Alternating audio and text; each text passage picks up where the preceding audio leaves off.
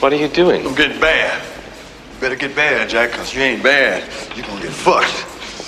You're bad. They don't mess with you. Yeah. Life goes on. Freeze all motor functions. Okay, party people in the house. Man become preeminent. He is expected to have enthusiasm. You're gonna have to repeat that. Enthusiasm. You be cool. You be cool. Enthusiasm. There's one thing I almost forgot. Do you have another minute? Oh, shit. These violent delights have violent ends. Hi, Michael Morgan, and welcome to the brand new series of the Wocast, kindly sponsored by Violent Money. Now, whilst Woe TV is 10 years old, the Wocast is now 6 years old, and I believe that with your support, I've got to where it is with a little help from hosts and co-hosts. It's now time to take it to another level. Starting with this episode, I'll be bringing you a weekly look at news, views, and interviews. On this week's show, we introduce a new member of the team, of the Woe TV gang, of the Woe TV squad. We know her as Gina. You will know her by her Twitter handle, G from State Farm. She'll be sounding off on a weekly basis, and I know this week's topic that she's got lined up will get a few tongues wagging. I then call up Brendan Loughnane as he counts down the days to his UFC contenders matchup against Bill Algeo. And on the show, I'll also be joined by the hardest working man in Woe TV, Scott Lagden, who will be recapping this weekend's KSW action. Speaking of Europe's leading MMA promotion, we'll be joined by newly crowned KSW middleweight Scott Askham. And finally, after signing with Bellator for Violent Money, I catch up with Nathan Grayson. First up, here's G from State Farm.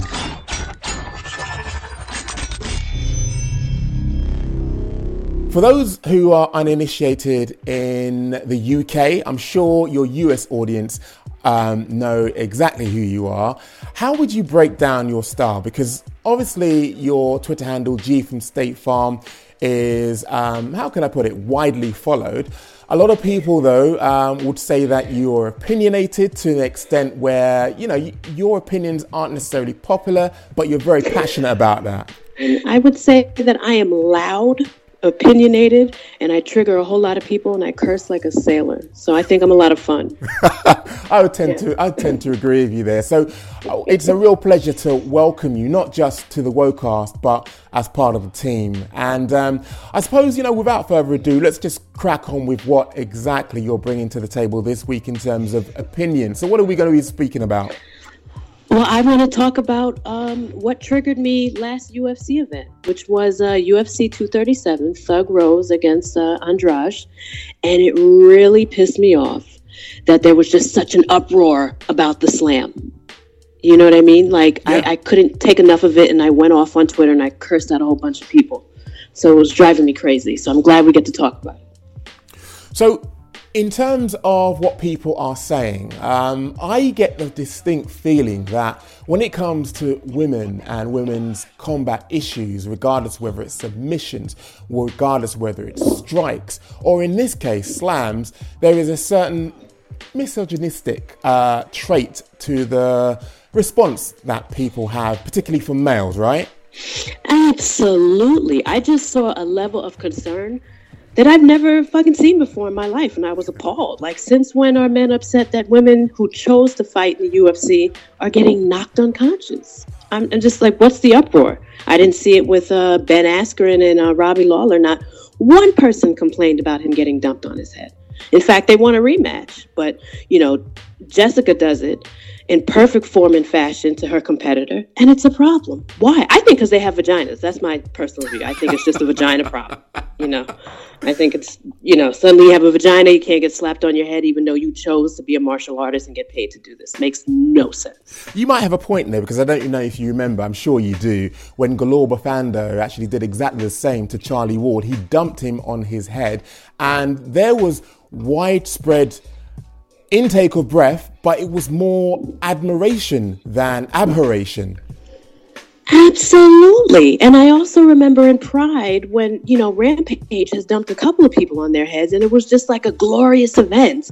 And then it just suddenly now I think it's a totally different tone when it's two women. And what makes me so mad is where is this outcry when we don't get equal pay or when, somebody gets trapped in an office at work by their sleazy boss? It's, no, we need to hear both sides of the story. No, let these women be savages and fight. That's what they signed up for. Like, we don't need you to, have our backs now. These are professional martial artists. And then on top of it, they were wrong.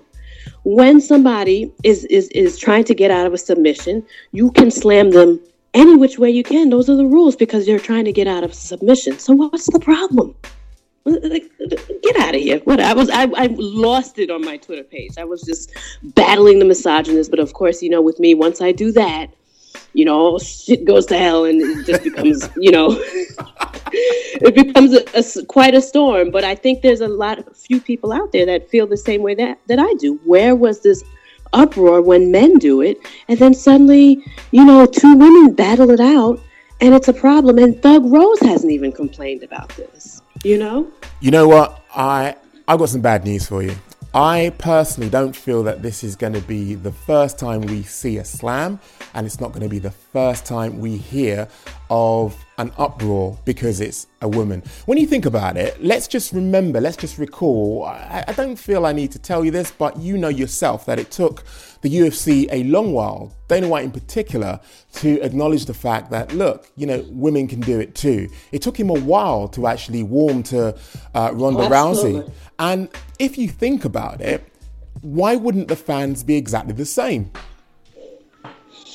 You mean why wouldn't the fans walk back on women being in UFC, or just kind of walking back on what they want from women? Well, what do you mean? Why wouldn't the fans be as slow to warm to women competitors, particularly when they are in those precarious positions, if all the while in the run-up to women joining the UFC, there was this almost resistant attitude from Dana White as the promoter? Think about how a promoter acts and how a promoter actually trickles down the values of the company. It actually resonates, or it actually affects the fans and their thinking if that is the stance of the company, don't you think? I agree with you on that. I do think the promoter does affect the fans and the company, but let's just not act like this happened yesterday. Ronda been knocked down those doors. Yeah. It seems like most of us are on board, except for maybe Khabib and them and the people in Dagestan that don't care for women to really do anything. But it just seems like everybody's on board with women's MMA and martial arts. In fact, this isn't the knockout slam in Strikeforce. Roxanne Modafferi, I'm messing up her name, please forgive me, but Roxanne she was slammed. There you go. She was slammed by Sarah Kaufman. I was watching live in my living room. I'll never forget. I thought it was awesome. No uproar. So it makes you wonder, does it also have to do with popularity, looks, and not just people having a vagina? I just think it's pure misogyny, because we've gotten over the fact that women now can fight, but now they need to fight in a certain way. And it's annoying. They didn't pick two people from the crowd to fight, and now you're upset that somebody got slammed. You took two professional women martial artists that have been there, one of which is very popular, one is very popular in Brazil, and now there's an uproar because one got slammed. And I'm like, women have been doing this for a while, and the fans are on board, including Dana White. So it was a little offensive to see the uproar, but not for Ben Askren and all the other men that have been dumped on their heads, I don't want to leave this conversation without a take from you in terms of a solution or a possible way forward. I don't think you're actually going to solve this issue, but you may have a few suggestions which you want to actually leave out there, which hopefully will spark some kind of dialogue, debate, discussion. I don't know if there's really like a solution to misogyny in the UFC, but I just think continued support and then continued outrage over just let women professional fighters be just that, just like you let the men. Just let them fight. I mean, it's really cute that men just kind of were like, oh my gosh, she got dumped on her head, but kind of just respect the fact that they're MMA artists, they're professionals. These women can kick my ass, your ass, everyone's ass here. So let's just respect that the same way we respect men. And I say we continue to support women's mixed martial arts in every aspect. There's nothing really you can do. You know, people are going to bitch and moan about anything, you know. Gina, that puts a really nice bow on what is going to be the first of many segments from yourself. Again, welcome to the team. It's such a pleasure to have you. Well, thank you for having me, and I cannot wait to visit the UK. I'm quite a traveler as well, and you guys are on my list. After his stint on The Ultimate Fighter and then going into the wilderness of European promotions, Brendan Loughnane is about to re-enter the UFC fold, and he's going to be doing this via the Contender Series against Bill Algeo. It's about time we're having this conversation, isn't it, Mike? You know, there must have been a time, considering how long you've actually been soldiering on, how long you've been working the circuit, how long basically you've been waiting for your time, considering how long you've been in the game and considering your record. There must have been a time where you thought, you know what, nah, this ain't for me. Yes and no. I mean, I've not really got one ounce of quit in me, as you can see from my MMA career, and as you can see from me persevering the 6 years. It took me 6 years to get back to where I wanted to be. Plenty of offers on the table, plenty of big money rubbed under my nose, but I stuck to what I wanted, and I went out and got it. And I'm not 100% there yet. I've still got to go and get this contract, but I feel like I've already got it, and this is my first fight in the UFC. You know, along the way, you obviously had some offers, as you just alluded to. I wouldn't mind just kind of, you know how I am. I'm kind of like nosy, kind of like the cook that likes to stir the pot. But obviously, one of the long-going and ongoing feuds online was between you and Paddy Pimblett. How close was that actually? How close was that to being done? You and Pimblett on Cage Warriors. Wow, you're the first person to mention Pimblett in a long time. I don't even know anymore what's going on with that. It used to be every conversation, but thank God that his name's finally gone away from mine. But yeah, I mean, Graham was never ever in a million years going to let that fight happen. And fair play to him. I mean, he's been beat by lesser opponents now than I would have done to him anyway. So that ship sailed. I'm onto this now, and good luck to Paddy. So all the toing and froing, all the backwards and forwards, there was never anything which is even close, even by a smidgen, to being signed?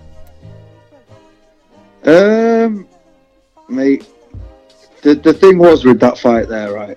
I was willing to go to the Echo. I wanted to go to the Echo. I thought it would have been a great day. People probably would have died in the crowd. It would have been a great fight. That Manchester-Liverpool thing, everything was set for that fight. And Mike, I'm about to go and fight in the UFC against top-level opposition. I fought top-level opposition my whole career. For them out there that think that I was scared of Paddy Pimblett, and then come on, mate. And Graham telling everyone I'm scared and this and that. It's the most ridiculous thing I've ever heard. I wanted more than anyone for that fight to happen, but it never surfaced. Good luck to Paddy, and I'm off to do other things. I mean, speaking of other things, the matchup, I have to say, there are very few fighters I can say this to, and I know it will be taken in the way that you know that I mean it, but man, that's a tough matchup, man. But, I mean, it isn't. I mean, I've watched Bill, and like I say, I'm looking at this is my first fight in the UFC. I mean, I look at guys on that Contender Series. Some of them are 2-0, 1-0, 3-0. Like, we're both very experienced. Me and Bill. He's a featherweight champion, a big organisation in the USA. But I just feel like it's my time now. I've done all the circuit for all the best guys, 2 different weights. Been to people's back gardens before, done what I have to do now. Now I feel like my time's come round. This is the best shape I've ever been in. Sparring's going better than ever. I just feel in great shape, and I think at 145, I'm a totally different beast. And I'm just looking forward to putting a show on against Bill. Like, I've fought tough guys, and he's just up there with another name. I mean, 12-3, good record on a 4 or 5 fight win streak, knocking people out. But guess what? So have I. And I just think at 145, I'm a totally different animal. Like, any of my losses have mostly come at 55 on split decisions because I just didn't have the power to knock them out. And my finish ratio at featherweight is damn near 100%. So someone's got a bed, mate, and it won't be me. So I take it, the plan obviously is to go in there and take him out. You've obviously been looking at tape, or is it Tony who's been examining this guy's form? Yeah, I mean, he's Thai. He comes from a Thai background. I just think I'm a lot quicker than him. I'm a lot sharper. But don't get me wrong, the guys trained at Alliance before. They all know him. They said that, he's a really good fighter. So I'm not expecting an easy fight, but I'm never expecting an easy fight. But I will say this is the best I've ever felt and the sharpest I've ever felt. I know it sounds cliche, but it actually is. And I feel like everything else in my life kind of fell into place for this opportunity. And I won't let it go this time, trust me. In the lead up to this, just skipping backwards and forward, but one thing just occurred to me. In the lead up to this, you basically were almost a gun for hire. Wasn't it sort of like tempting, given, all the signing sprees that Bellator actually went on? You took a fight with Celtic Gladiator. You also, were obviously a mainstay, here and there at ACB. What was it about the Bellator offer that made you think, this ain't for me, considering what I've been hearing, that they're signing guys for violent money? No, listen, Bellator was a great offer, and respect to Jude and everyone there for putting that offer in. But I've just had my heart set on this UFC, and I've worked 6 years towards a goal, and people putting money under my nose, and yes, it was tempting, but I just knew what my end goal was and where I wanted to be, and I took the risk and it paid off, Mike, and I'm just very thankful that it did. So how much a role was it, obviously, your skill played in this, and how much of it was actually Dominic Cruz, obviously, is somewhat of a mentor to you at the moment. How much of it was him actually leveraging his contacts as well? I reckon it was 50-50. There was opportunities that came in before this fight for like short notice, 155 fights. But I was walking around at like 150. I was like, nah, this isn't the fight for me. And we waited out. They give us a contender. They give me a featherweight fight. They give me a 10-week camp. I can't ask anything more. There's your chance to shine, and that's it. I won't let it pass. Not a chance. No way am I waiting 6 years and letting someone beat me. No way. You know what? It just makes me think back to the first time that I met you. You were kind of hungry, and I'm not sure if you remember, but it was actually John Joe O'Regan who introduced us. Do you remember that? Where was it? This was in the hospital where basically it was Alexander Gustafsson who was giving out presents to the children in hospital. Wow, that was years ago. Yeah, I do remember. Yeah. Now, one of the things that I remember at the time was you actually talking about like the journey that you'd actually gone through. When you look back on that journey, when you look back on what you had to go through now, do you think much has actually changed in terms of the landscape that you were talking about then as opposed to now? I mean, is it as hard for a fighter in the UK as it was way back then? MMA is absolutely booming right now. You've got Bellator, you've got ONE FC, you've got PFL, you've got all these other organisations paying out top dollar. And it's a great time to be an MMA fighter. Back then, you were either in the UFC or you weren't nowhere. Bellator weren't even about then in the beginning, really. Now they're all about, they've all made massive surges in Europe. And, mate, it's a great time to be a fighter, but it's also the hardest time to be a fighter. As the money goes up, the competition goes up. And I'm no stranger to tough competition. I've been training at Alliance for sparring top 5 guys, featherweights, Jeremy Stevens, Miles Jory. So I know what it's going to be like in the UFC at that level. That's why I'm absolutely training my ass off, and I have done for the last couple of years. And trust me, this is my time now.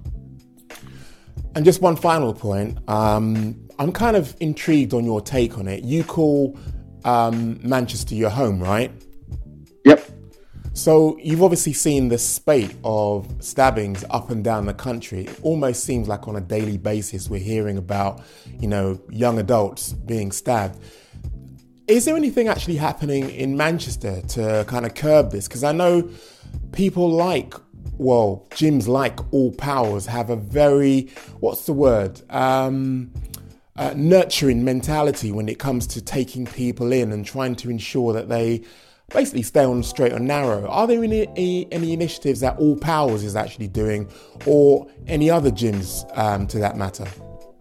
It's pretty mad that you asked this question. I was actually thinking to myself about this last night, like the amount of kids that have actually come through my gym and changed things around. There's a lot of people, trust me, and the state of knife crime is bad, and it's not just the UK, it's the world. And especially in London, and it's not as bad in Manchester as it is in London, but we still have a lot of crime here and things like that. And I know I know I'm going to play a pivotal role once I can put my time to it fully after MMA's finished, to really pushing this and pushing MMA on youngsters and just discipline and just being able to be coached. If you can't be coached, good luck in later life when a boss wants to tell you what to do. So I just think that MMA, as it's growing as a sport, John Kavanagh seems to be doing quite a lot over there with things like that too. And there's a few old school coaches now getting onto it, but I feel like I'll play a massive role in it in Manchester once this career's finished. It's a bit too busy while you're in the UFC and you're getting big fights and big money.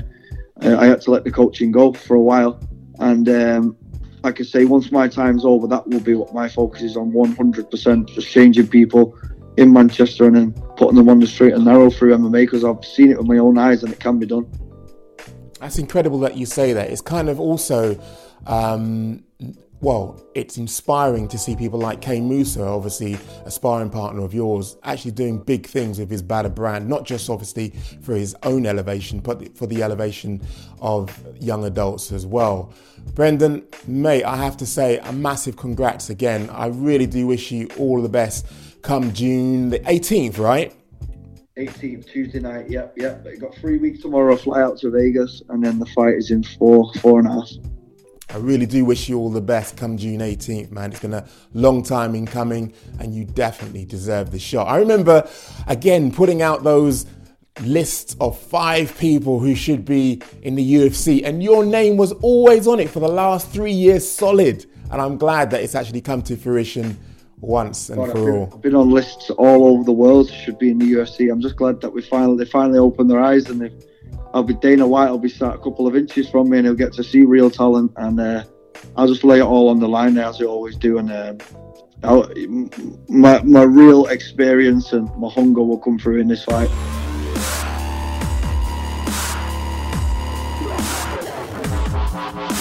Joining me now is the hardest working man in WOTV today, Scott Lagden. How you doing, Scott? Hi, Mark. I'm great. Thanks, buddy. Nice to finally talk to you. Yeah, indeed. It's been a while.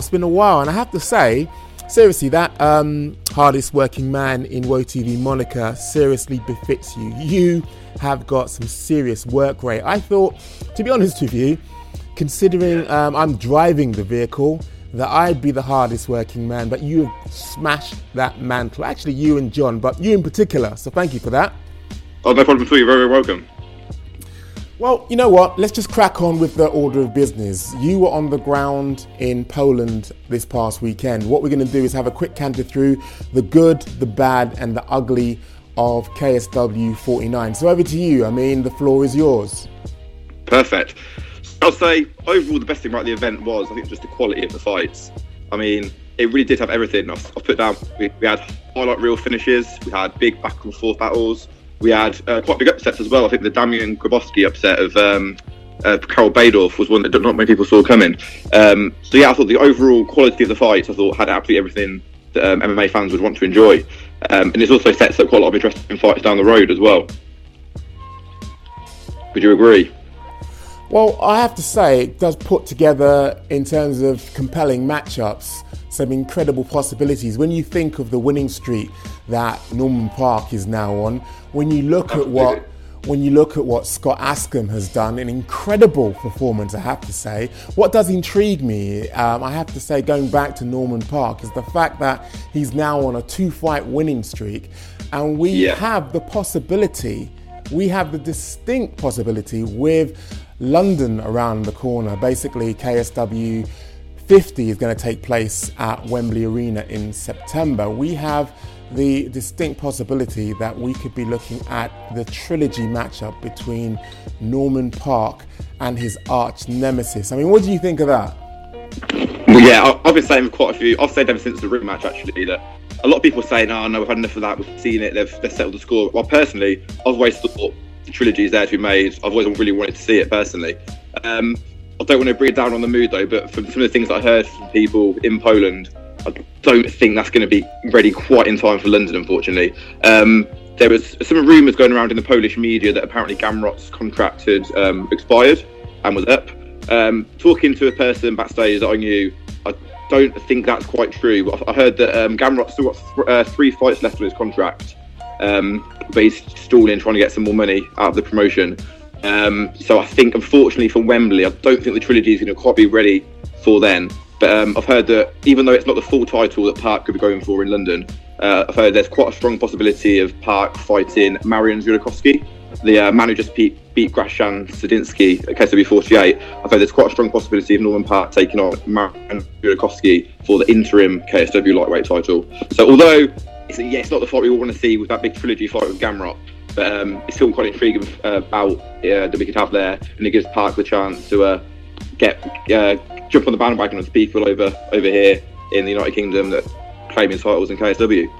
So with an interim title being created, how is that going to be justified considering that there's no injuries, nobody is literally out of the picture? How is that going to be floated in terms of an idea?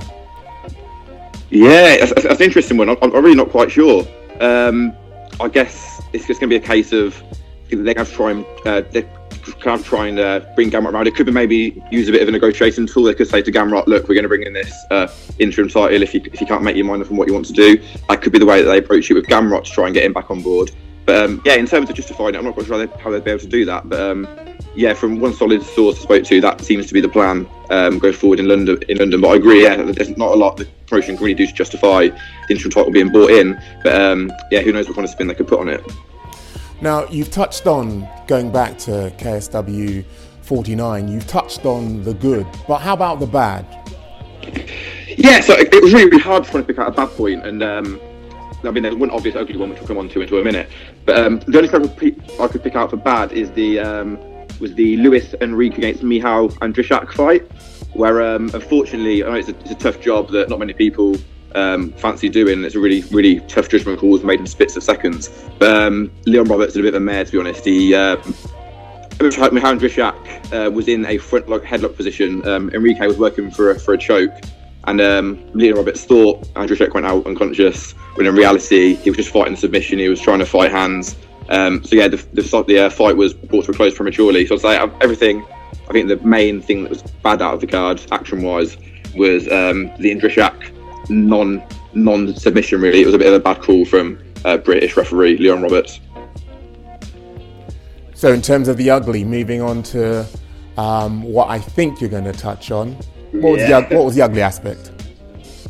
So if anyone doesn't know, there was a bit of a scene at the weigh-ins. What happened was a lot of people. So the thing with weigh-ins is a non-ticketed event, so anybody can turn up. They can come in and have a watch what's going on, really.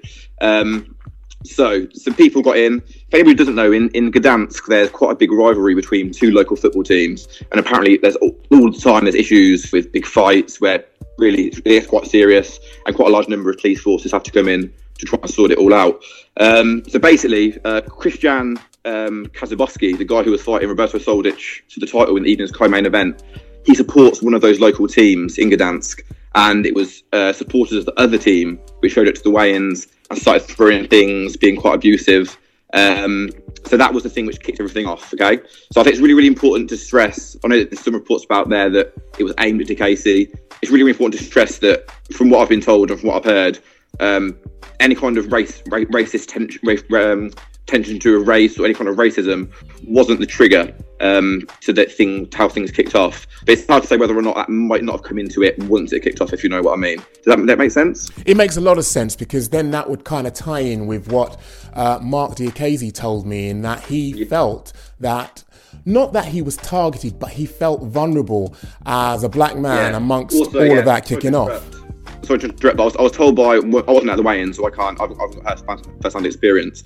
But I had a friend who was at the weigh-ins, and he said apparently, I'm not quite sure what happened, but apparently some of us Askins people might have got caught up in the in the whole situation. And obviously Mark DeCasey's there as part of Askins' team, so he may have got brought into it one way or the other. But apparently, I was told one person that was there that not by no their own at all. Some of Askins people may have just got involved in that slightly. Now, albeit that that actually occurred, what was really surprising about the whole turning this into what could possibly be a race relations issue. What was surprising from my angle was that I'd never seen, from the time I've been going to KSW events, I'd never seen any angle or any facet of racism. Given that, as I say, Mark was at the forefront and basically front and center, I could see, really, considering it was his first time there, why he'd draw that conclusion, why he would feel threatened, and why he would feel as though it was in part directed to him. Now, I don't know the exact details, but what I do know is that he did feel vulnerable. But I like the way in which KSW were very, very quick to deal with the matter, in that as soon as it was raised online, myself being one of the people who were discussing it and basically looking into what had actually transpired, Alan Murphy in particular, I have to say, definitely gets my ratings. He was very, very quick to get on the phone to me to say, look, Mike, you may have a different perspective once you see it from the other side. Basically, it's as you just described it, in terms of it was football melee, football hijinks that basically spilled out and involved people who could possibly, in Mark's case, feel as though they were part of the target group of their chants and their aggression. Yeah, absolutely. I mean, if you remember when the UFC were in Gdansk for the Darren Till, Donald Cerrone card, there was actually a heavyweight fight on the undercard that involved Polish fighter Adam Wieczorek. Yeah. And if you remember, similarly, there was issues at the weigh-ins, again caused by football tension between the teams in the area, and that fight ended up getting pulled from the card because the promotion, the UFC, didn't want to risk having anything kick off during the show. It's also worth mentioning as well, actually, whilst the show was going on Saturday night, I was sitting next to a member of the Polish media, and he showed me a video, in fact, on his laptop, and there was a massive brawl during the show outside the arena between the two competing group of football fans, and the riot police had to be called. So again, it shows that really it's got very little to do with KSW or KSW fans or anything to do with race. The fact was that even during the show, a big, what looked like a 40, 30, 50-man brawl was going outside the arena at the time, where the riot police had to be called as well. Also, worth mentioning as well, I think, that, I've been out for many KSW shows. I've been out to most of them since KSW 39. And similarly, there have been black fighters who have travelled to Poland. Saladin Parnas, Johannik Bahati come to mind. And there's also never been any cases of anything like abusive towards those two either, which I think is important to mention. And again, being part of the media in previous events, I can contest to that. I can actually back that up, in that I've never experienced any racism in any way, shape, or form. So I'm pleased, as I say, in the way that KSW were swift to actually give a different perspective. It's just sad that Mark, in leaving Poland, I think one of his parting words was that he was never coming back. A bit of a horrible situation for him, really. But yeah, as I say, I think it's really important to stress that racism wasn't the trigger. It's just an unfortunate something which has come out of the situation, which is also with football and rivalry at the end of the day. One more thing to note as well, that a lot of people were taken by surprise. It was promoted at the event. It was promoted that Michał Materla and Scott Askham would be the main event, and it was changed at the last minute. If you remember, they ended up being the co-main event. That's right. Against Christian Kazabowski was promoted to the main card, to the main event. Yeah. And the whole reason behind that, I was told, Alan Murphy told me after the show, that they were so concerned that Christian Kazabowski's rivaling football fans would somehow get into the arena. They thought if they kept that fight as co-main event and something did kick off, it would then be hard to come back for the main event and settle everything down. So that's why they made the change. Roberto Soldic says Christian Kazabowski was promoted to the main event, so that if anything was to happen, if things were to kick off, that would be the end of the show. They could pack it all up and go. So that was the reason why the main event and the co-main event that were originally scheduled was switched around. And that's important to factor in, because a lot of people, I have to say, were pointing at KSW to say, what are they actually going to do? What are they going to, what safeguards are they going to put in place? So I'm pleased again that they were very swift to act, and they were very swift to basically make sure that, people, not just their event, but people were safeguarded as well. Absolutely, yeah. And when I was walking around backstage, there was quite there was lots of people, but there were a notable number in the camouflage suits. You could tell that they were pretty high up in the police. So there were people there in the arena, just as a really big precaution, really. Scott, I have to say it's been a pleasure having you on the Wocast. We are definitely going to be doing this again in the coming weeks for other events. And all that really remains for me to say, man, keep up all the hard work.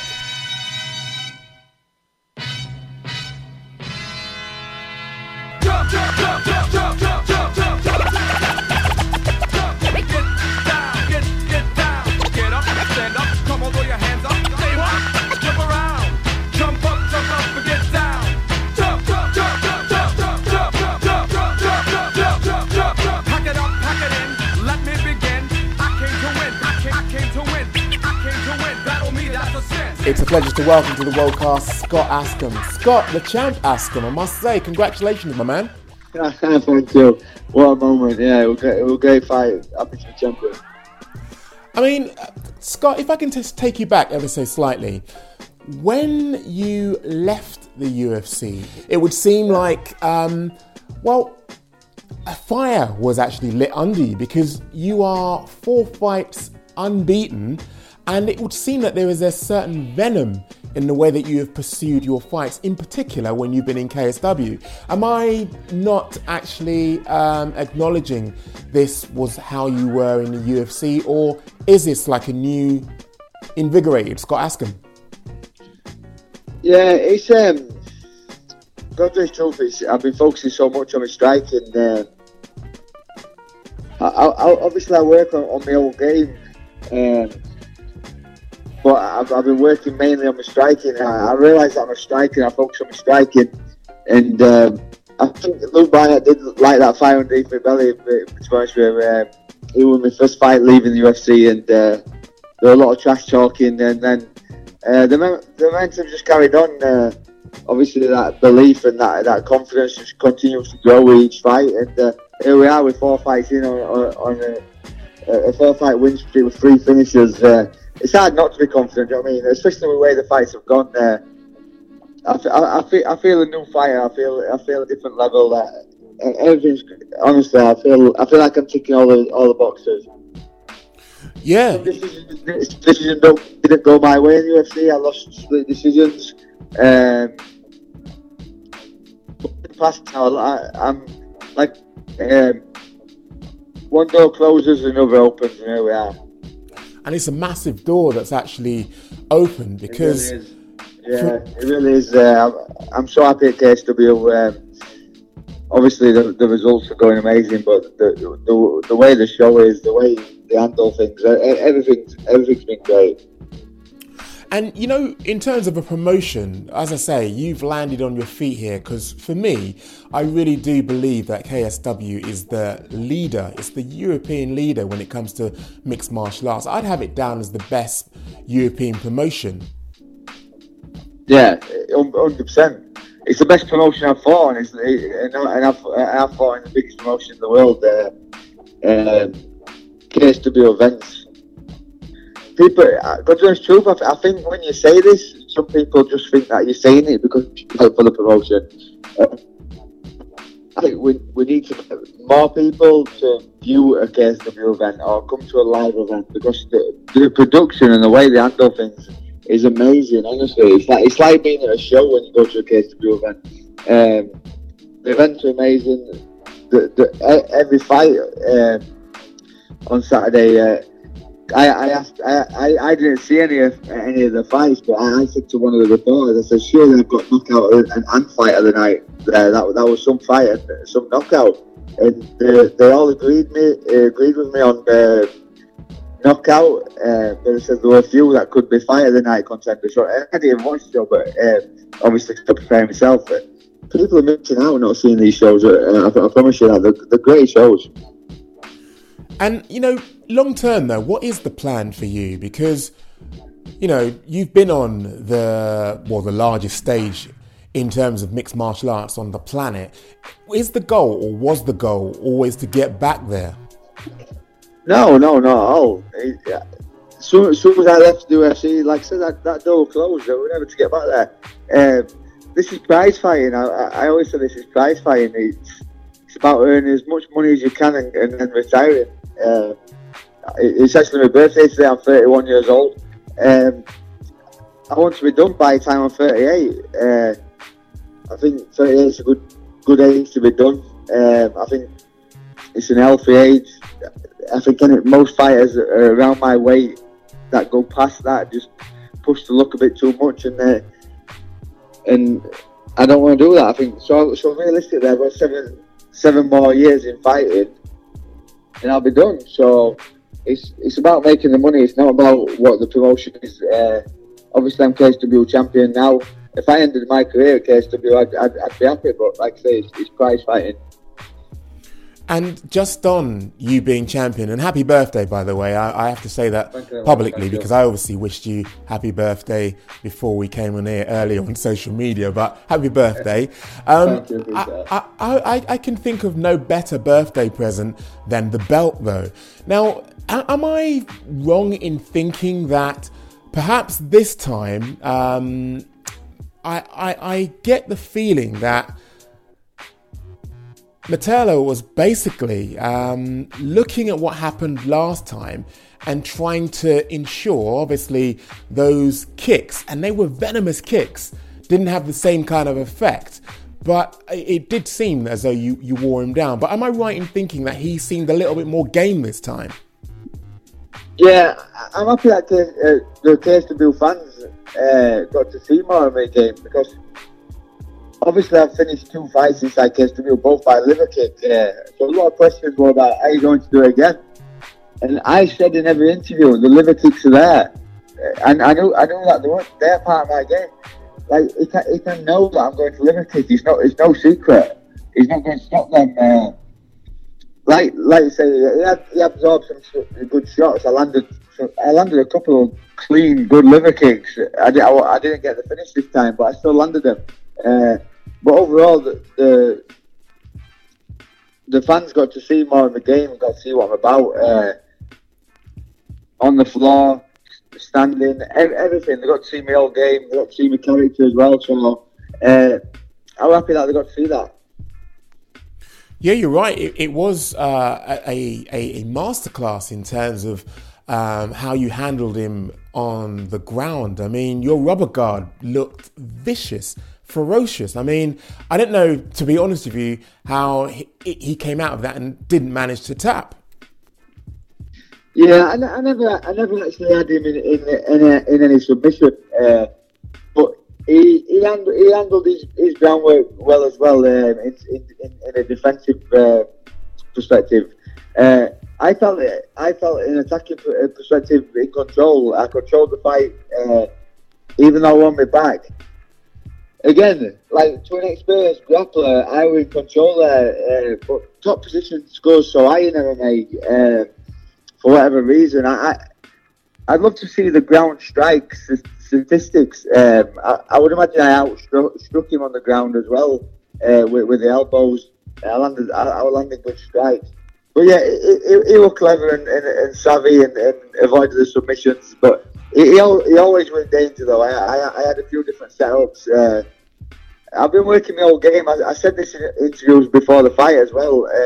I will beat Mikhail Vatilov because I'm a better fighter.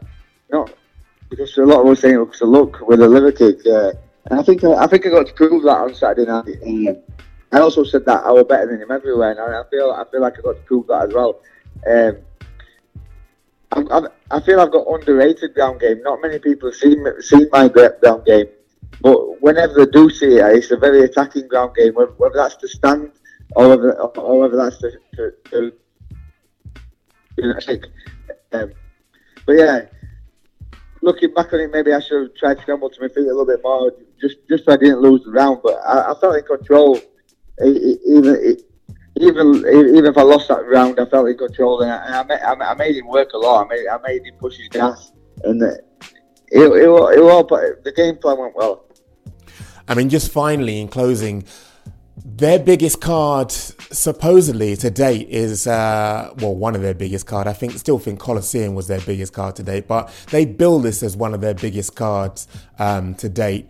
KSW 50 takes place in September at Wembley Arena. Now, You're obviously in play for that. Are there any opponents that you've heard, being lined up? Because I personally would love to see Khalidov come back riding on a steed, a horse, into Wembley Arena to fight you. I mean, are there any plans to bring back Khalidov to fight you? As far as I'm aware, no. As far as I'm aware, he's still retired. But I think that fight alone's got to tease the way the fight went Saturday's got to tease him out of retirement. He's undefeated at middleweight, and he was the champion before he retired. I can only fight who's in front of me, but that's the fight. I'd love to fight Khalidov, especially in Wembley. That'd be great. But if I was being totally honest, I'd love to fight Khalidov in the Warsaw Arena. Whether that's later next year or I don't know, whether I have one more in Wembley then fight that, I don't know. But these are all things for us to sit down and discuss, find out what's happening there. For now, I'm just enjoying the win, but yeah, that'll be a dream fight.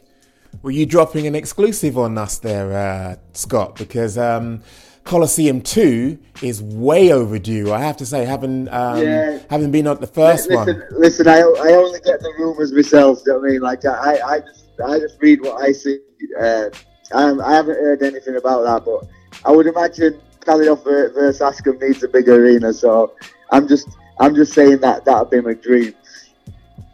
In the interim, though, whilst we wait for Askam versus Khalidov at Colosseum 2. Thanks for the little exclusive there. I know what you did there. I see how you're dropping that. The breadcrumbs. You're so media savvy.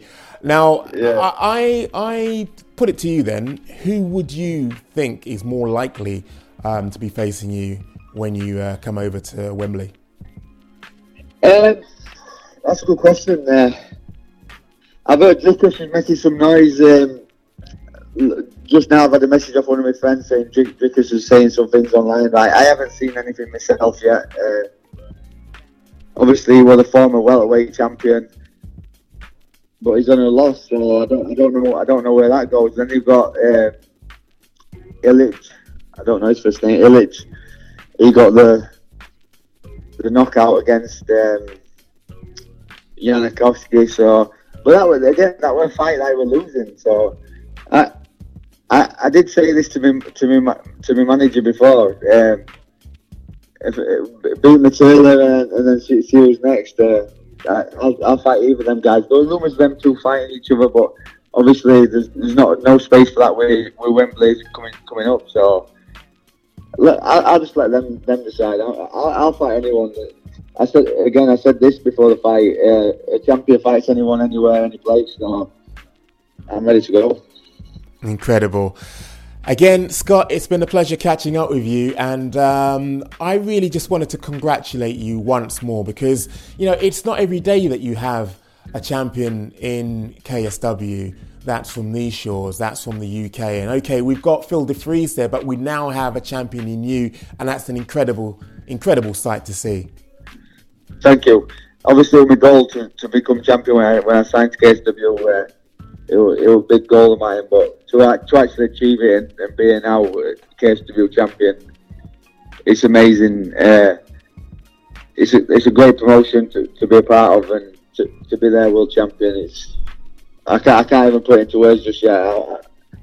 I'll be releasing posts on social media all this week about just how I'm feeling and stuff, and trying to get stuff across a little bit better. I mean, I think while I'm trying to say it now, I can't get across properly if I sit down and just take my time and think about how I want to word it.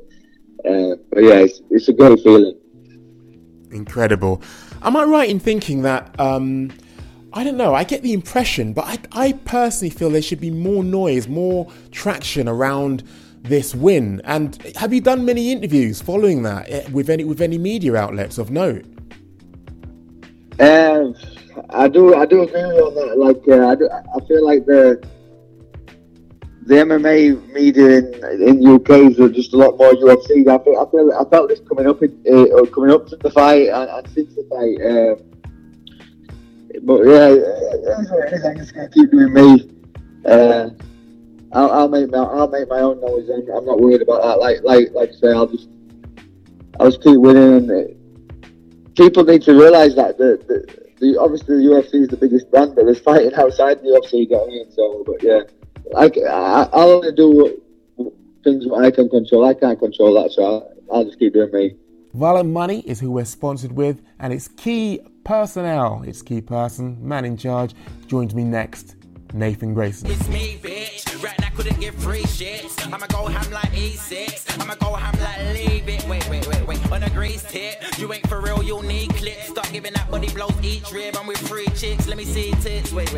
Anyway, yeah, I do this every day. Now, Nathan, I have to say, the last time you were on, suffice to say that a few people actually tuned in to what you had to say. Now, we've actually moved on a peg. You're now signed to Bellator. I wouldn't mind actually kind of like segueing back to where we were when we last spoke. And that was basically along the lines of you telling us what actually transpired when you actually were spending time at Her Majesty's Pleasure. But what I've heard a lot of the time is a lot of the story leading up to that. And indeed, in the last interview, we actually focused on what led up to that and exactly what transpired after you came out. But a lot, I have to say, could be filled in what happened in between. So over to you. Now, the first question I've got on my mind, when you were actually led to the gates, I take it, you know, it was one of those institutions where you're processed and then, well, you pick up the story. What actually happened as you were actually led to the gates? I'm trying to say, like, which is more nervous out of walking out to a fight or going there. It's probably still prison, you know. So you can imagine, like, what I'm built for if, like, going into a cage fight or an MMA fight, because it's like, as soon as you walk in there, basically, like, a prison guard will just look at you and just be like, "Don't worry, it builds character." So hearing them thoughts, you're just thinking, I'm in Belmarsh prison, that's an ACAT these times, and it's just like, you're just thinking, what do you mean this is building character? And you get in there and you see, why, man, you're in there with lifers and murderers and like real fucking hardcore criminals, career criminals and stuff. So leading up to it, it's just probably nerve-wracking, I guess. So obviously they lead you through the gates and you're actually processed. Now this whole process of actually being allocated a wing, how do they decide where you should actually be and what cell you're actually going to be, who you're going to actually be cohabiting with? How do they make that decision?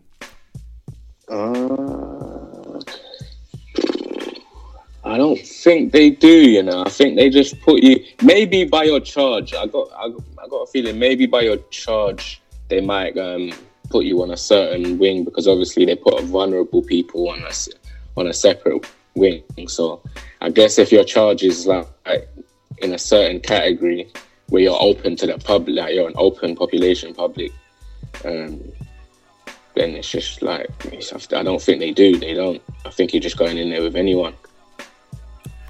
One of the things I have to say, I think I mentioned in the previous podcast that one of my nephews, he actually spent time in Feltham. Now, one of the things which he said to me, the first thing that people ask you is, what are you in for?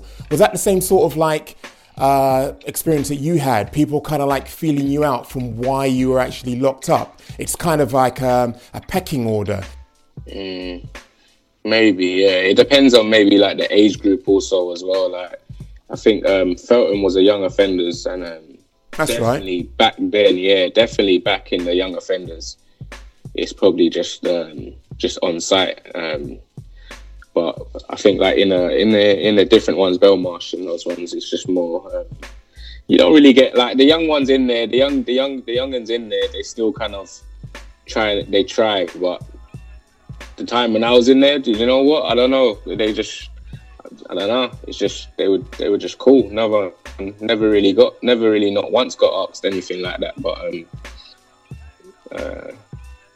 but that stuff definitely goes on. I definitely saw that stuff happen, man. It still goes on. Okay, you know when you was just talking there just a while ago and you saying, yeah, a few things went on. What exactly does that mean? I mean, as soon as you went in there, I take it, had people who you knew in there. So does that mean that you were kind of like protected status? Yeah, he's spoken.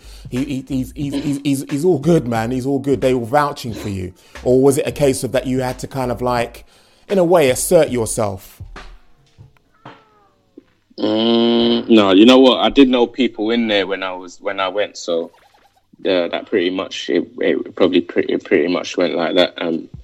But yeah, it goes on. It happens, isn't it? It's basically what you've heard of prison is probably pretty much what goes on in prison. So yeah, that stuff was happening. It probably still happens now. It's prison, isn't it? Like, I don't know. Like, what do you expect from prison? That's what's going to happen, man. It's not a nice place.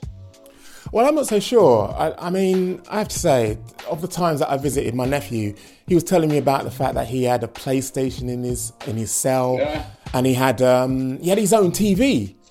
And I'm thinking to myself, but hold on a minute, you are supposed to be learning a lesson. This isn't supposed to be a reward. But yeah, he was telling me about PlayStation. He is learning a lesson. He's away from the things that, like, what's the TV? I don't even watch TV out here. Do you know what I mean? I don't even watch TV out here. All I done in there was read books, and that's what I'm still doing out here. But what's a TV? Like, they give you everything that they want to give you in it, pretty much. Let's just put it that way. But his freedom's gone, innit? So, well, it was, but freedom, once you go inside them gates, like, your freedom's gone. So you gotta look at it that way also, man. So you're inside now. I mean, when does the self-reflection kick in? Is it as soon as you get to the gates, that's a wake-up call? Or is it basically after a series of run-ins? I mean, what is it that actually shaped your mind to say, you know what, I'm not coming back here again?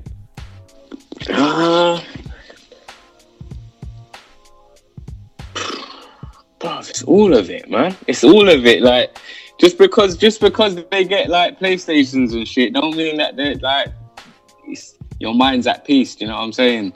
So you go in there, you're getting, I don't know, like, prison officers might, like, I'm not saying they might mentally torment you though. You know what I'm saying? Like, things like that. They might not physically be able to do it because they're all like 21-year-old fucking ex-Toys R Us workers or something nowadays.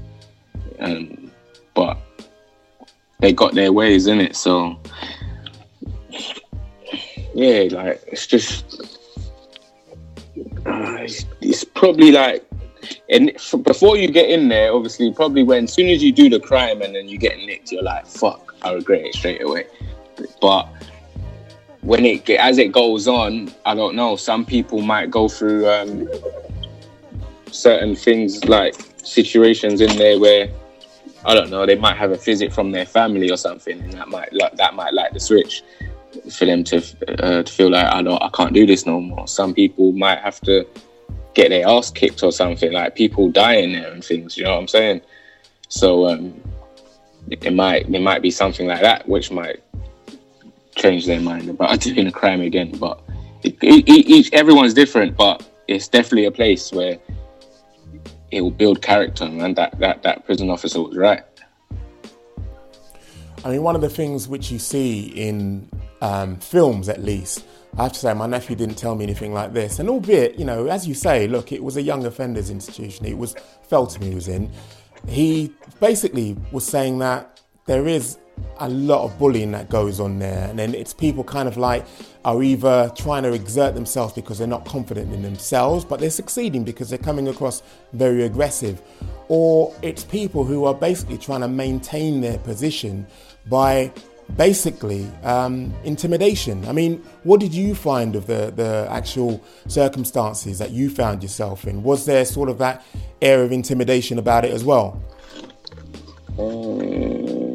Not really. Like, as again, like in Belmarsh, it's more like, I think it's bound down to an age group thing, because that intimidation stuff might come with like the younger age group with the gangs and stuff. So maybe like that might be a gang thing where people are doing stuff like that, but I wouldn't know anything about that.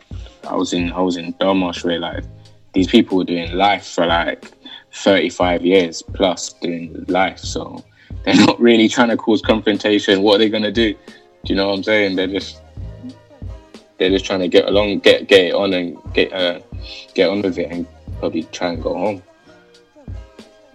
So in getting along with it and trying to go home, I take it that obviously you were a model prisoner, and I'm just curious though, what day-to-day life in prison was like for you. Okay, you wake up at what time, and what happens from the time that you open your eyes? I think it's probably like, I don't even remember, but it's pretty early. You wake up, you do exercise, just have breakfast, you might go to work, you might go to like an education. It's pretty much just a routine. Like it builds character, innit? It's like army camp sort of thing. It's just like, it's a system, innit? So it's there in place. It's there to do its job, innit? And I think it could, like, does it work for everyone? No, but for me personally, 2 years later, I became a world champ, and now I'm in Bellator, like probably from this routine. So it was a blessing in disguise for me going there. I got really in tune with myself being in there, and it was just like, some people don't use it as that, innit? I did, innit? I benefited from it, but some people just probably who's involved in gangs and stuff, some people just, like I said, some people just learn their lesson and get on with it and want to get home. So, I mean, just on those lessons that you learned, were there any lessons that you picked up inside? Because, okay, that's part one of the question, but I wouldn't mind circling back ever so slightly, because again, what I've heard a lot of the time is a lot of people, they go in there and basically it's a way of sharpening your craft, learning more skills of how to be more devious, but also how to be more elusive. Now, it's kind of counterintuitive listening to advice of a person who is inside. It would make a person think, surely, well, how come you got captured again? But would you say that's part and parcel? Would you say that's a feature of prison life, and that is people trying to impart lessons to people inside there of how they can be more crafty with their trade? It's kind of like, I don't know, it's like, are you going to want to take advice from someone who's sitting there with you? They got caught also. So it's kind of one of them ones, isn't it? So I don't know. It kind of makes sense what you're saying. I've heard that stuff before.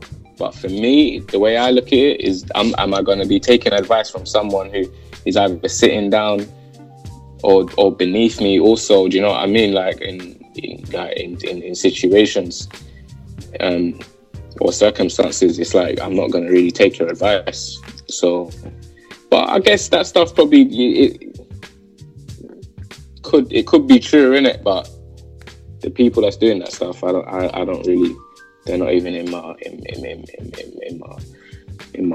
realm, man. So finally, I mean, just on the whole prison experience, what would you say in terms of, you're in 2019 now, you must look back on that experience and think of one single episode in there that makes you think, whoa, how did I get through that? There is. I can't even talk about that though. That's kind of peak to talk about. That one there is. But they definitely happen. They definitely happen, man. And I kind of think that's like part of like my motivation, like of like why I can't stop in it, why I can't stop, why I won't ever stop. Freedom ain't free, innit? I got it tattooed on me, like you just gotta I don't know. Oh man, I think everyone has that inside of them. The way I look at things now, everyone has that inside of them, but it's just down to that person. If he really wants to go there, you have to kind of go to that dark place, that dark place where no one's willing to go, man, to get out of that situation. And I done it, and I truly think I'm unstoppable. Like, I might take a lesson or something, but it's never really a loss to me or something, because where I've been, I know some people don't come back, so that's what keeps me going. And the sky, not even the sky, like I don't even know. There ain't no limits. There ain't no ceilings for me, man. So, but I think everyone has that in them. It's just if you're willing to go there to find out. So I suppose, you know what, that neatly segues into the situation which you find yourself in now. You're coming off the back of a loss.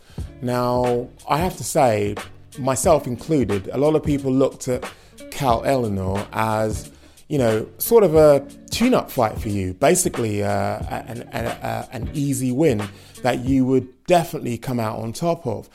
Now, just when you look at what you've been through in terms of the whole coming through the prison system and what you've gone through in terms of the preparation for the fight and taking a loss, how much of that, kind of like going back to what you were saying about being unstoppable, how much of that makes you second guess that?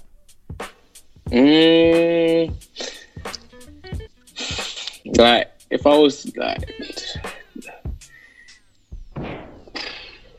I don't know, like, not really, not much. It definitely does. Like, if I was to say it don't, then that would be a lie. But it did at one point, like, not made me second guess it, but it's just like a little slight question kind of thing, like, how did that happen? But obviously we know what happened. My team knows how, like, what happened. It's things that I couldn't let the show. I didn't want to let the show down as being giving me this opportunity, paying me violent money. They know I come to perform. I popped my intercostal rib 3 weeks before. I took a week off. Like I said, I'm providing for my family, so I couldn't pull. I gave it my all, like, as everyone can see. Like, I think I even nearly put Kyle out, like, and he come back. I'm not sure, but it was a crazy round. I keep thinking that I'm like not getting taken seriously, but I'm gonna give a reminder on June 22nd in Wembley, though. Believe that. Which kind of like neatly segues into Frans Malambo. Now, I have to say, a lot of people put a lot of store by the fact that Frans Malambo is Conor McGregor's sparring partner. He's coming from a prestigious gym, SBG. How much of that do you take into consideration? How much of that do you take seriously? And how much of that does actually play on your mind in preparing for Frans? Bro, how much can you take that seriously, though? How much can you take that seriously? Who he's sparred with Conor McGregor? Who else?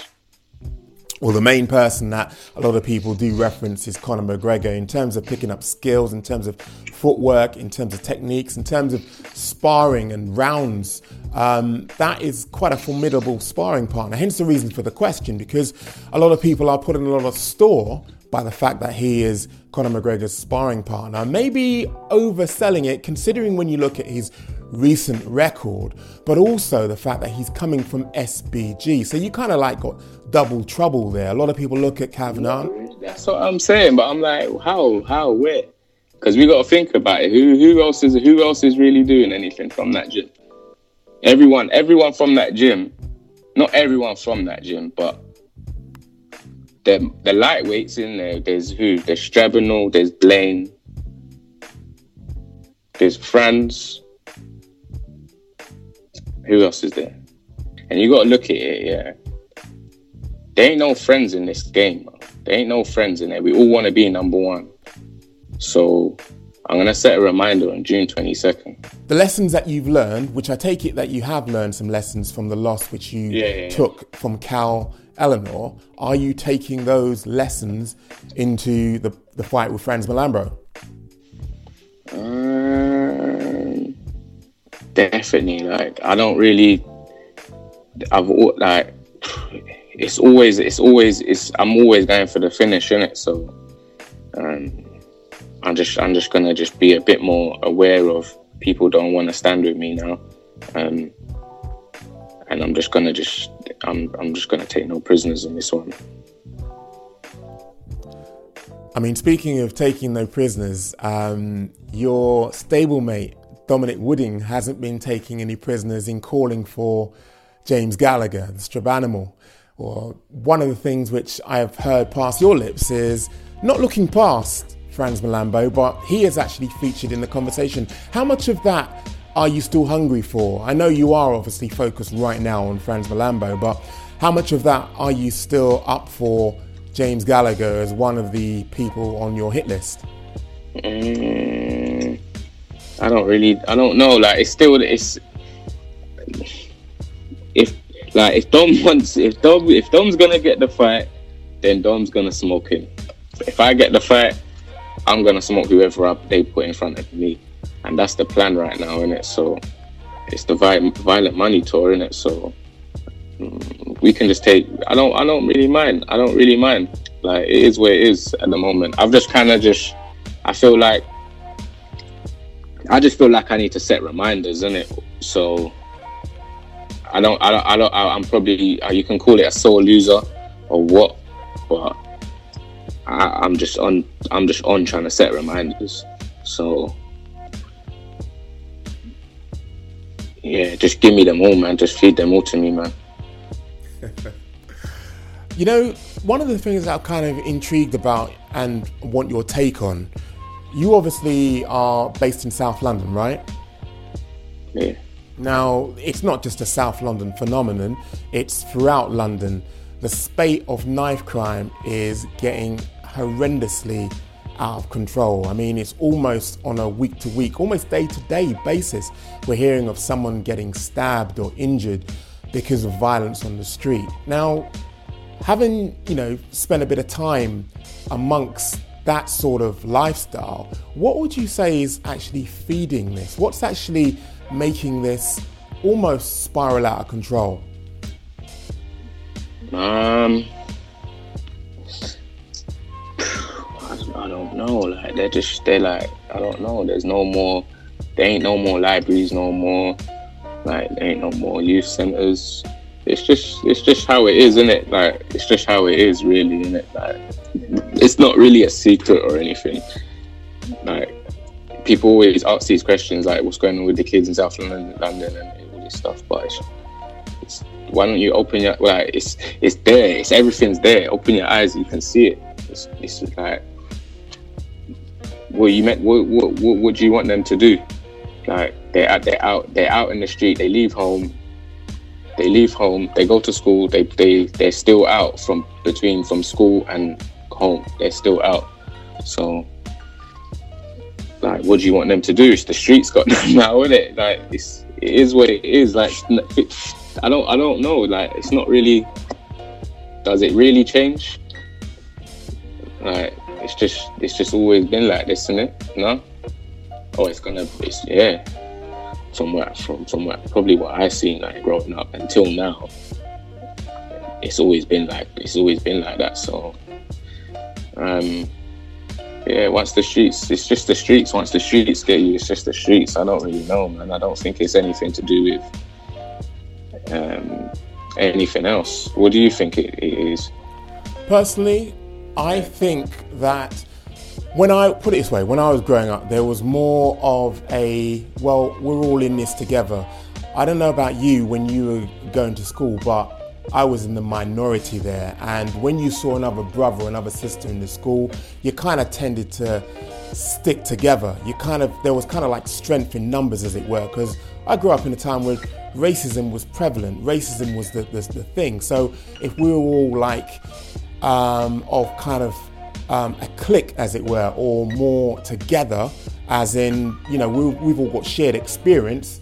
There was no need for conflict within our group. Now, the way that I look at it is, you're right, there has been an erosion of things for kids to do. There has been an erosion of amenities and facilities for young adults to have basically as their kind of like outlet. But having worked with young offenders, I have to say a lot of the responsibility, I think, isn't being shouldered by the parents. It's almost like they've given up. So the streets basically are nurturing literally children. There are 13, 12-year-olds out on the street up until 12 and 1 o'clock in the morning. That was never the case when it was in my day. You'd get a good backsliding when you got back indoors. But now that we have ourselves in a situation where children, and they are children, have this kind of roaming mentality where they feel as though they can kind of come in and disrespect their parents, I personally feel that sort of free license for young adults is partly to blame. There's no guidance, there's no parents actually stepping in and kind of like saying, you know what, no, I'm getting involved, I'm not leaving you to the streets. Now that's a very easy way of packaging up what could effectively be a solution. I'm not saying that's a solution, but I'm saying definitely the role of the parent has been eroded, and the fact that they no longer take that responsibility is part of the problem.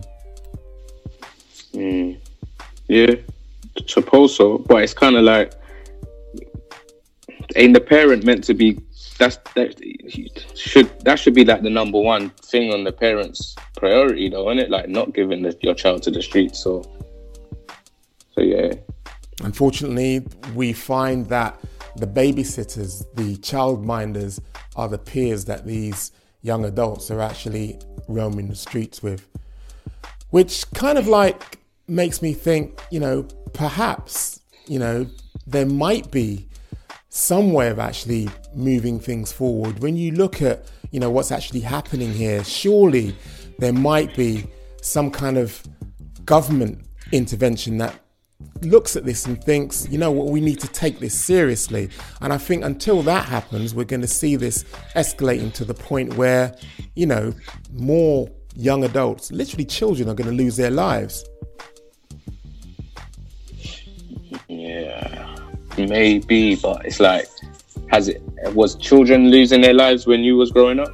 Yeah, but not in the numbers that we see now. Now, if the statistics are to be believed, they say that there's lies, damn lies in statistics, but if the stats are to be believed, we are now in the most, in the highest rate of stabbings, killings on our streets, particularly in London.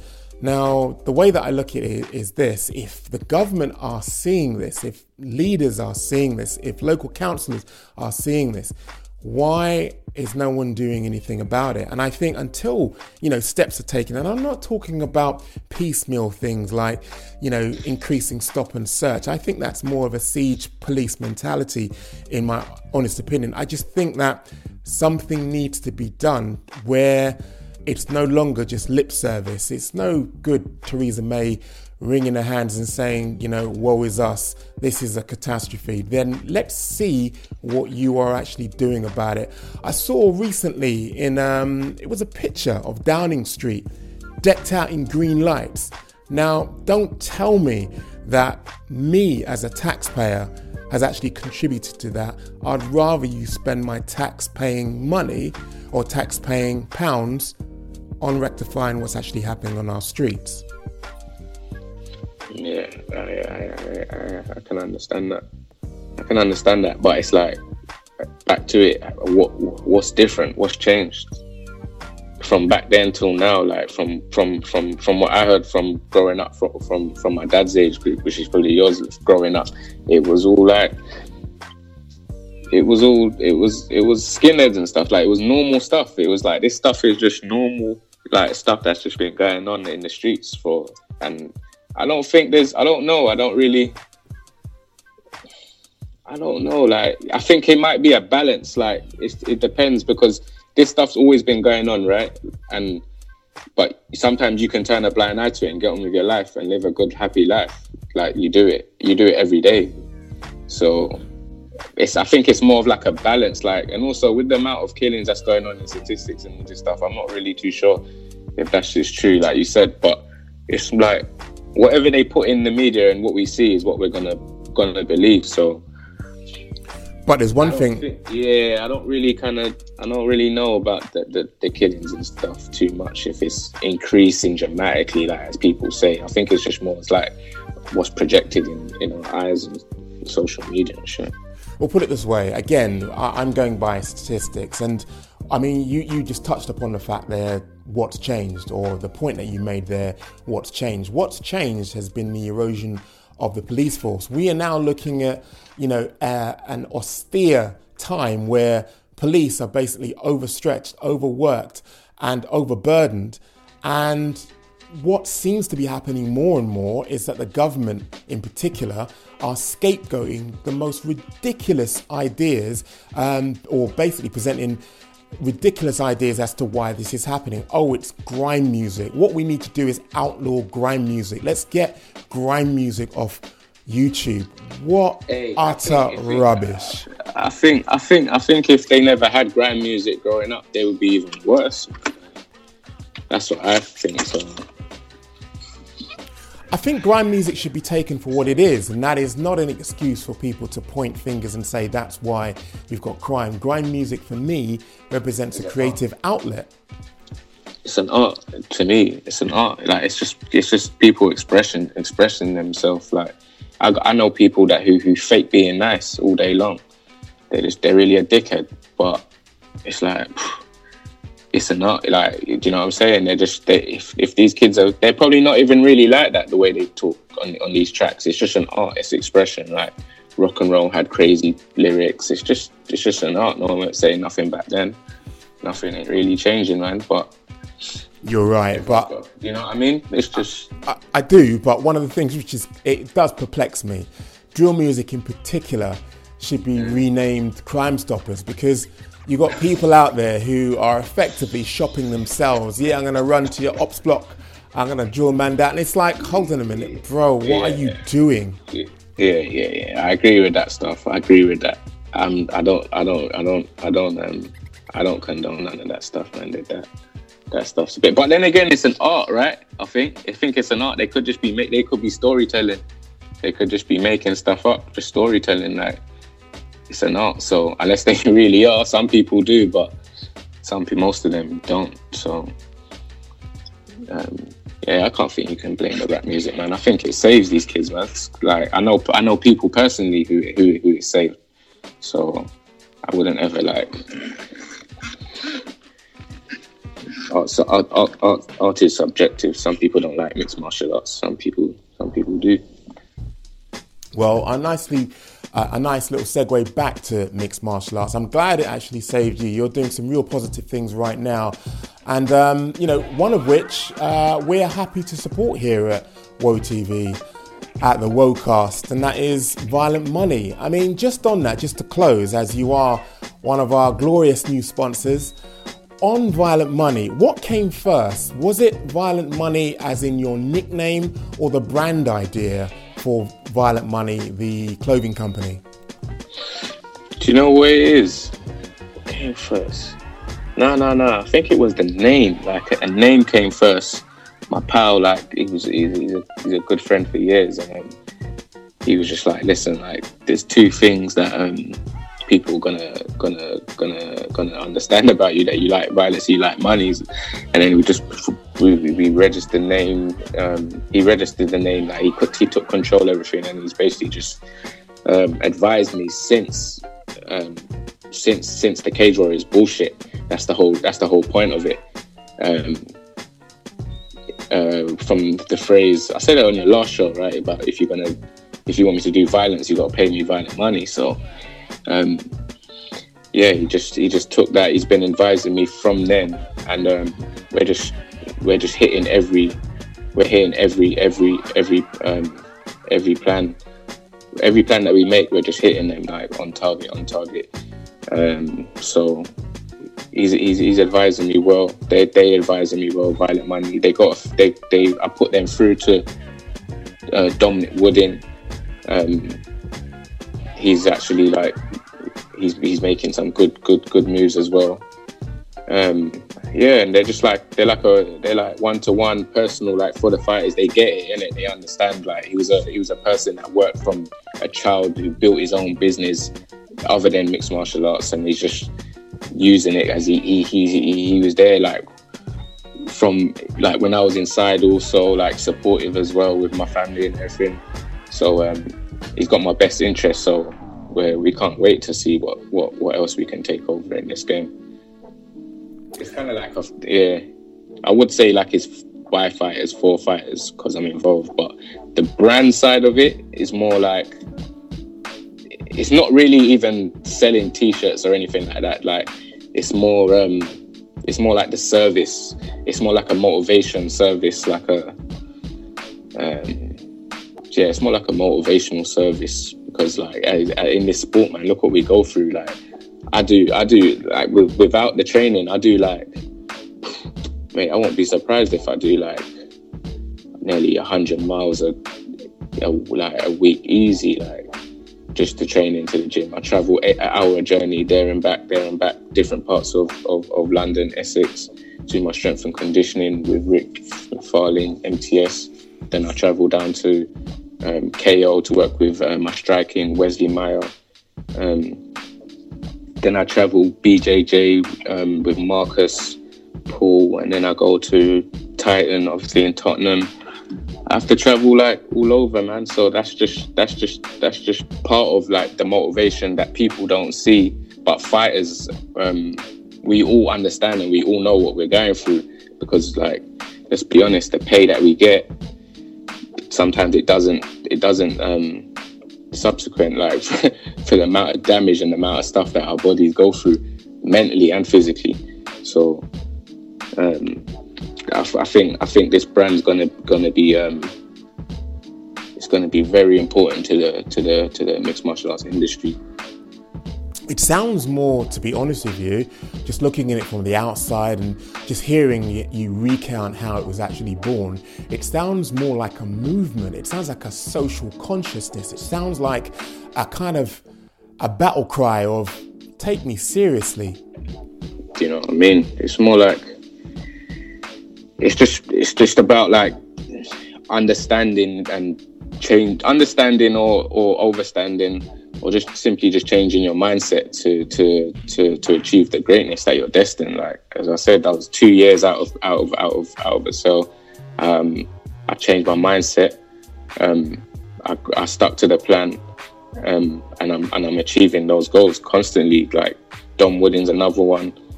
We've got loads of people. We got Mike Akindeu, like these people here. And we got some more ones. I think they're apparently talking to more ones. They want to branch out with some next ones. And but it's definitely a movement. I agree. Yeah, definitely. It's just they're not like. It's. I don't want to. I don't really know much either. Too much either.